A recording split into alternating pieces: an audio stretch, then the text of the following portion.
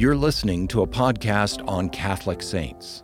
This podcast is produced by the Augustine Institute, an apostolate helping Catholics understand, live, and share their faith.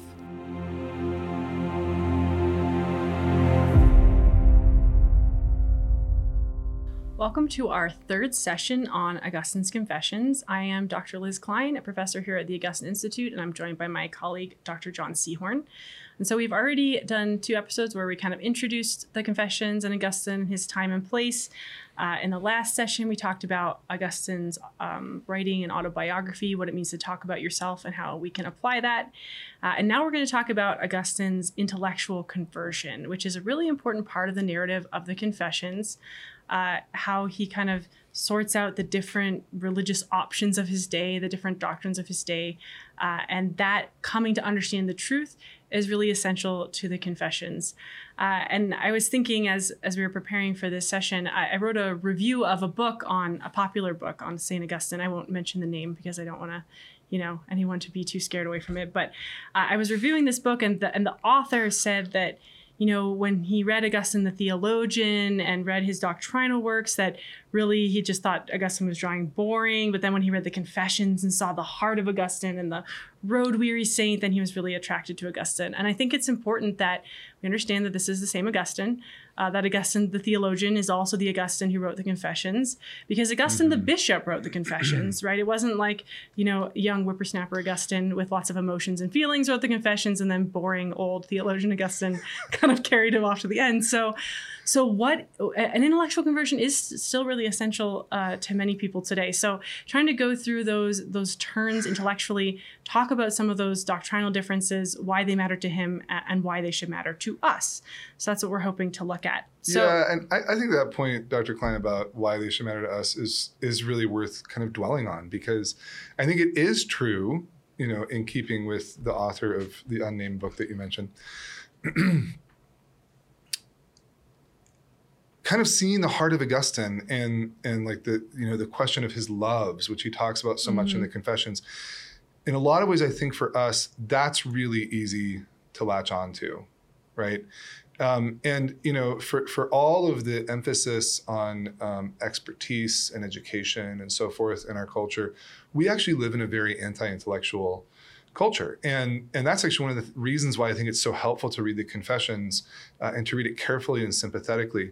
Because what you find is that Augustine's kind of,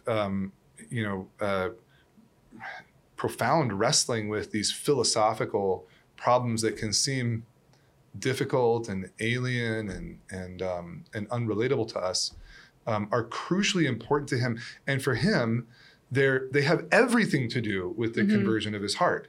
Because for Augustine, it doesn't matter how passionately you love something. Like Augustine has no problem believing that whatever you love, you probably love it passionately. Like Augustine's all about that.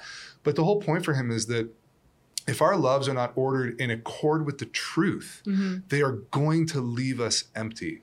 Right. They're going to disappoint us in the end. And that's why these questions that can seem, like you said, so kind of dry and academic are actually of central importance to Augustine. Because, throughout the Confessions, there's no question that Augustine is in love. It's just, what is he in love with? He says, I was in love with love. I was in love with love, right? Yeah. And that's threaded throughout the Confessions, that he was a person who had the great capacity for, emotion, passion, desire, but ordered wrongly, that was to his ruin. He's very clear about that. And so the sort of truth and love go together is almost self-evident for him. And when I talk about kind of trying to get a picture of this great saint, who is Augustine, most of us, including myself, will never read all of his works. So trying to understand him, I often think about the iconography of Augustine or the images of him. Usually he has a heart, a book, and a bishop's mitre. And that really encapsulates his whole person, right? He was a deeply learned person who read and wrote, and he was also a deeply passionate person who loved, and he was also a bishop. And all those things put together is what make him such a great saint and really come together powerfully in the Confessions, I think. So the first kind of intellectual turn that we're going to talk about from the Confessions is when Augustine joins a group called the Manichaeans. Some people call them the Manichees. I'm not actually sure if there's any consensus on which is correct. I like saying Manichae more, so let's do that. Okay, Manichaees. So Augustine joins the Manichaees. This is one of those parts of the Confessions that for a modern person is hard to understand because we have no idea who these people are. It's not a religious group that has survived to the present day. And so this can be confusing. Who are these people? Why did he join them? What was attractive about them? So we thought we'd say a little bit about the Manichaees. Yeah, well, I mean, I think to kind of approach that question of what was attractive to Augustine about Manichaeism, we have to back up a bit and ask why he wasn't already a Catholic, right? His father was not a practicing Christian in Augustine's youth, although he was baptized into the Catholic faith on his deathbed. But Augustine's mother, Saint Monica, was very much a devoted Catholic and was keenly interested in passing on her faith to Augustine. So, Dr. Klein, what went wrong? She didn't pray hard enough. I'm just kidding. Clearly not true. If anyone knows the story of St. Monica. So in Augustine's time, it wasn't universal to baptize children as infants, although it was a practice commonly known. Augustine will deal with that later in his life. So Augustine considers himself from the beginning to be a catechumen. So he received sort of the rite of entrance into the catechumenate as a baby. He mentions that, I think in book 1 briefly, that he was salted as a youth. That reference would probably kind of go over our heads now, but that was part of the rite of entering the catechumenate in Augustine's time, that the catechumen would receive salt, sort of evoking the idea of being the salt and light of the world, a kind of preserving tool, so to speak.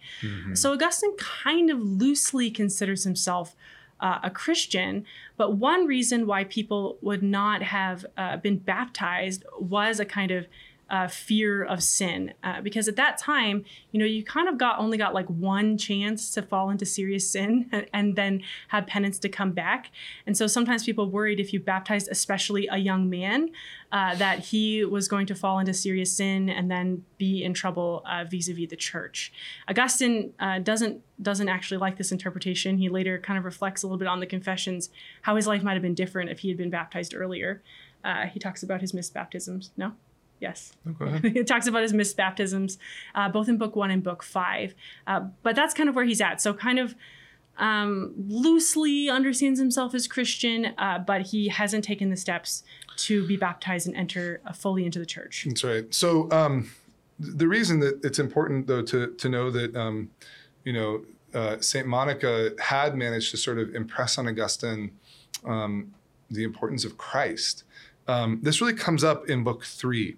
So in book 3, when Augustine is, I want to say 19 years old. Does that sound right? I think he's 19 when he reads.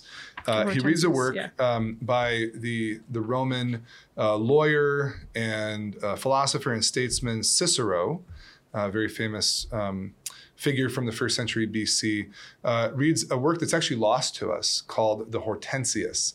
And the Hortensius actually really reorients Augustine because he realizes that he'd spent so much of his time learning in his education how to be a good speaker. That was really what Augustine was trained to do, was to be a persuasive rhetor, a persuasive speaker.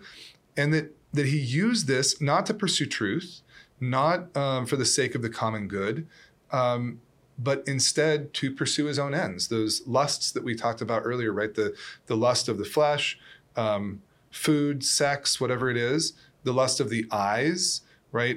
He talks a lot about going to the theater and being sort of enamored with illusions. We might think about inordinate amounts of time spent on entertainment, right? Or on things that, might be mildly interesting, but have nothing to do with us, with the truth, with our lives. And then finally with success, with attaining a reputation, fame, notoriety. And so he reads this work by Cicero, and he realizes, I've been wasting my time. What I really need to be doing is seeking wisdom, seeking the truth. And this was a really important moment for Augustine. And he actually says in book 3 that he says, only one consideration checked me in my ardent enthusiasm about this work by Cicero, that the name of Christ did not occur there. Through your mercy, Lord, my tender little heart had drunk in that name, the name of my Savior and your Son, with my mother's milk, that tribute to Monica's faith. And in my deepest heart, I still held on to it, right? Maybe not on the surface, but in my deepest heart. He knew that the truth was to be found in Christ, and he didn't find it in Cicero. So he turned to the scriptures. But what he found in the scriptures, especially in the Old Latin translation, this is before St. Jerome had translated the Vulgate Latin translation of the Bible that would become standard in the church even up to today. This old version that Augustine had really was pretty rough around the edges, right? Especially to someone trained in really good, eloquent Latin. The Bible looked kind of barbaric. It looked maybe not like where you would find deep wisdom. And this sort of negative encounter with the Bible opened himself up to the blandishments of this group, the Manichees. Right. So I was going to say, enter the Manichees. Enter the Manichees. That's Augustine is kind of open to the idea of pursuing wisdom, but he's not satisfied unless he finds the name of Christ. He's kind of read scripture and found it undignified compared with the prose of Cicero. And so he finds this group, the Manichaeans, who are what we call a syncretic religious group. So they kind of have aspects of many different religions, but are in some way quasi-Christian. But Manichaeanism is a dualistic religion. And so it believes in sort of a permanent force of good, the God of light, and then a permanent force of evil.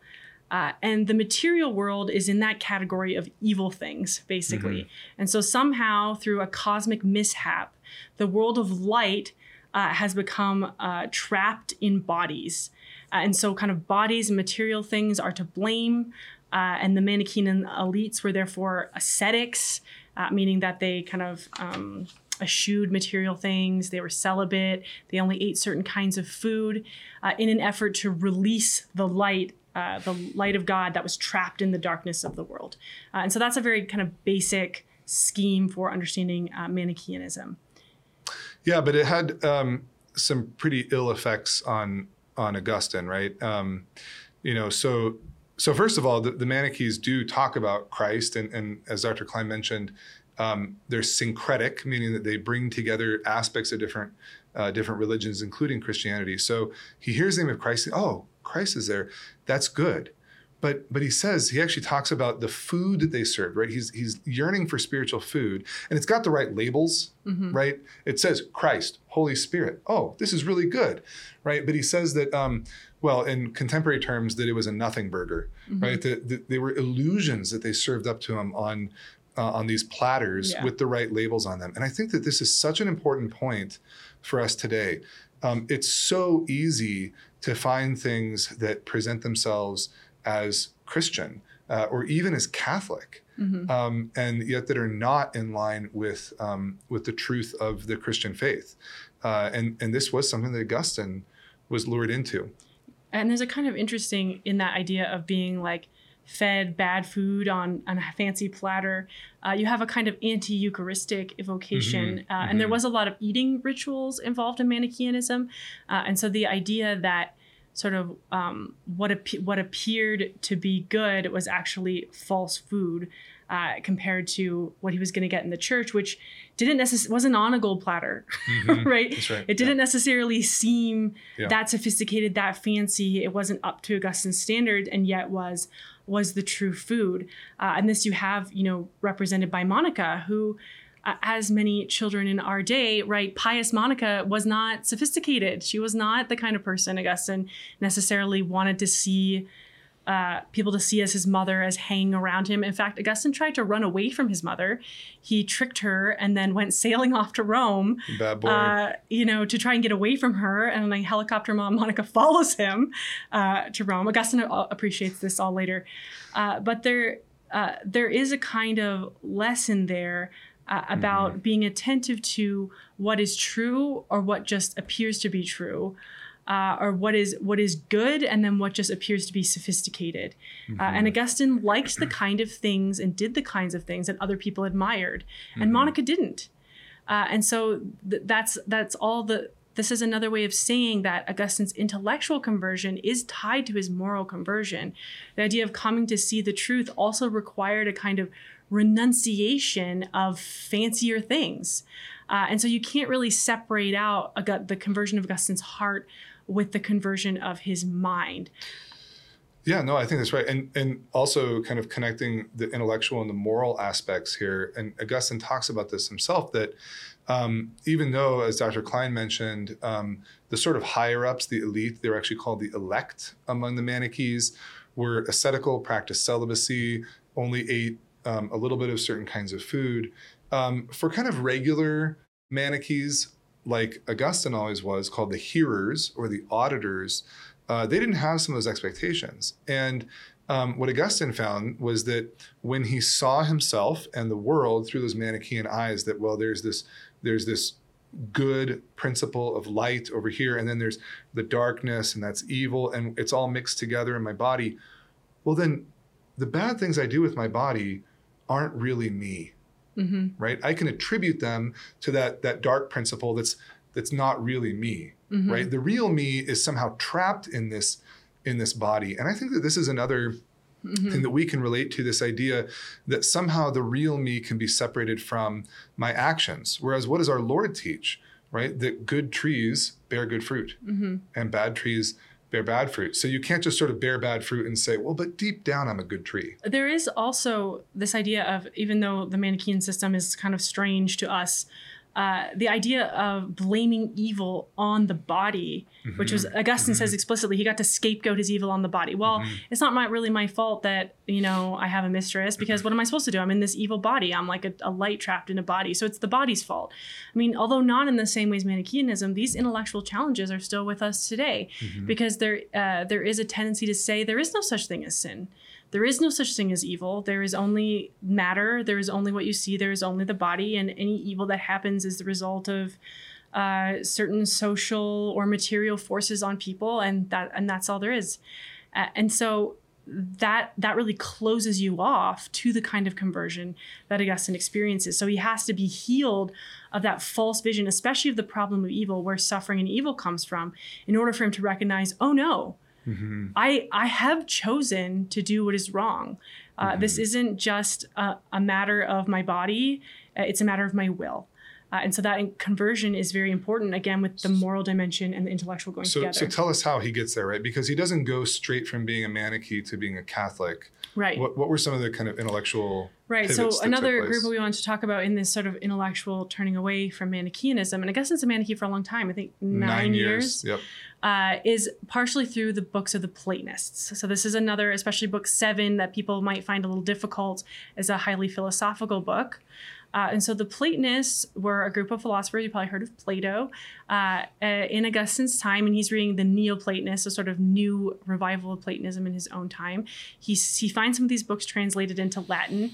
He reads them, and this is a really important turning point for him intellectually, because he realizes through reading them a lot of different things. But I think one of the most important thing he realizes is that God is not a body. God is not made up of matter. Because previously he'd only had these these categories of material things in order to operate in, and so for him to understand. Because just to clarify, you're saying that for the Manichees, even the light principle, the good God, was somehow extended, right? He was so, you might think of like a wispy kind of reality, but still material. This is difficult for us to retroject because we're used to talking about spiritual things. But a lot of ancient philosophers, they thought of even a light or spiritual realities as being like a super fine material that you either couldn't see or was invisible, was very light, and that's how things like raised up to heaven. And so this was a paradigm that Augustine was kind of caught in. He even reflects on it in Book 1 of the Confessions. And we might think like, who thinks about that now? Who thinks that way now? But actually, I think that we are kind of coming to that point. As I said, Augustine's society is sort of coming out of paganism into Christianity, and we're going kind of the opposite direction. But, I had a roommate in college who asked me, like, how does he touch the material world? Like, he doesn't have a body, or how does that work? And, or like when we die, I've read that when we die, our body weighs like 2 grams less the moment before and the moment after. Not true. And that's like the weight of the soul. And you're like, what? but that's what happens, when we get out of the habit of understanding that God is transcendent, that God does not have a body, God is not made of matter. We slip back into these ways of only being able to interpret things in the horizon of the material world. And I think we can see the detriment of that way of thinking, even though Augustine's problem is somewhat removed from us in philosophical categories we may not be familiar with. The idea of coming to terms with God's transcendence is a major feat for anyone who's able to do it. And it's very important that we understand it because it keeps our horizon in the right place, namely beyond what we can actually understand. And even Christians, we have the bad habit of thinking of God as a body, of thinking of God as like a big dude in the sky who answers our prayers sometimes and sometimes not. Like, what are you doing up there? Even if you're devout, those images recur to you, and that really does stunt our faith. Because it means we only have faith in something that's equivalent to like a person times 1,000 and not actually God as he is, right? Person times 1,000. I like that. Person times 1,000. Well, to kind of connect it back to what made Augustine slip into Manichaeism in the first place, right? The Platonists are extremely helpful for him in coming to grips with the transcendence of God, that God really is beyond the categories of the world that he has created. And the Platonists are, very proud of having realized this truth. And Augustine gives them full credit. And even is sometimes like a really charitable grader in how he understands the truths that they've come to about God. But he says there was still something missing. And interestingly, it's the same thing that was missing in book 3 when he tried to read the Bible and went to the Manichees. And so, friends, if you try to read book 7 and find yourself getting bogged down, just stick with it because the end of it's very beautiful. Because what he discovers at the end, or what he says at the end, is that what was still missing was the humility of the mediator, the humility of Christ. And imagine how much greater the humility of Christ is, the more we realize the transcendence of God. That this isn't just a person times 1,000 sort of coming down to the level of regular people like you and me. This is a God who from eternity is beyond space, beyond time, in this perfect exchange of Trinitarian love, who out of that same love empties himself, right? And it's only that humility of the mediator that can actually be an effective remedy for Augustine's pride. And so now when he looks at the Bible, when he looks at his mother, instead of seeing things that are embarrassing, he actually sees something incredibly beautiful. He sees reflected the humility of the self-emptying Christ who does this for our salvation. But notice that until he got some of those intellectual problems ironed out, he couldn't fully appreciate the beauty of the Catholic faith. And that's one reason why I think it's so important for us to grapple, with Augustine, with these questions, because even as you were saying, Dr. Klein, even the devout among us, we go to Mass, we go to confession, and so on and so forth. It's so easy for us to relegate our faith to like sort of one part of the pie of our life, right? It's a big piece, it's an important piece, but it's only a piece. And if we really want to understand the faith for what it is, we need to realize that the way we look at God, who we think God is, what we think the world is in relation to God, how we understand ourselves in relation to the world and God, make a huge difference. Because if we're not vigilant about that, if we're not loving God with our minds, if we're not allowing the seed of God's word to grow in us in understanding, then we're going to slip into the default mode of our world. And I think that default mode is materialist. I think it's consumerist. And those are the things that are going to shape us in ways that we don't even recognize. And as you were saying, it's going to stunt our faith. And so that shift from this kind of a dualistic religion that had a good answer to the problem of evil, and then encountering the Platonists is truth. Okay, God is transcendent, but then what? That's right. Right. Then what? Then what? So Augustine kind of had a comfortable quasi-Christian, the name of Christ is there. We got a system. We kind of got evil under control. We know it's what. To saying, wait, no, that was all wrong. But that intellectual conversion, that is when grace really comes crashing in on him, right? Augustine is known for being the doctor of grace. And it's in this moment where he has this intellectual conversion. He realizes, no, the Platonists have it right. God is transcendent. The God of the Bible is transcendent. So how does he get to me? And Augustine has this moment in book 7 where he has a kind of Platonic ascent. He's trying to ascend to God in the way that the Platonists do, but he can't do it. And he hears the voice of God saying to him, like, I'm going to come to you, right? I will be the food that you need, except that when you eat me, I will not be turned into you, but you into me, right? So within the Manichaean, you had that false eating, right, where they were, they think that we were talking about this before, the Manichaeans thought that they could kind of help release the light from the world in the way that they ate. And right, in the Eucharistic eating, it's as weird as it sounds. It is weird. But in the Eucharistic eating, right, he sees in the Eucharist the inversion of that, right? God has made himself food so that we can become him. And that's a complete inversion of pride. It's a complete inversion where God's going to come down to us and God's going to bring us to himself. And so that heart moment is really matched with the head moment, where he has a realization about who God is, and then instantly has a revelation about who he is in relationship to God. So as Dr. Seahorn said, that intellectual conversion about who God is not, for Augustine, just a set of abstract philosophical principles, although sometimes you do have to grasp abstract philosophical principles. But it really immediately becomes a concrete realization of who he is in relationship to God, and that he can't live his life properly without those two things going together.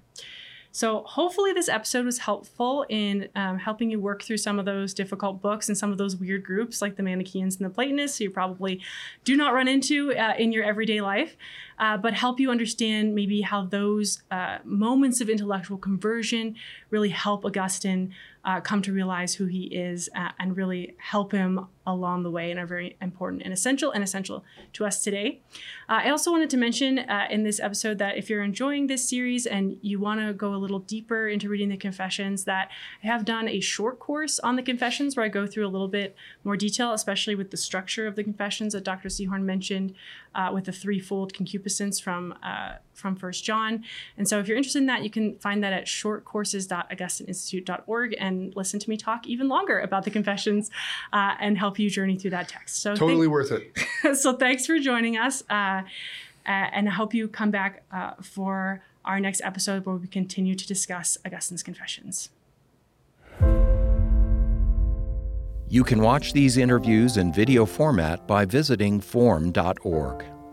Formed is an online Catholic streaming service created by the Augustine Institute and Ignatius Press, with award-winning studies and parish programs, inspiring audio content, movies, ebooks, and family-friendly kids programming.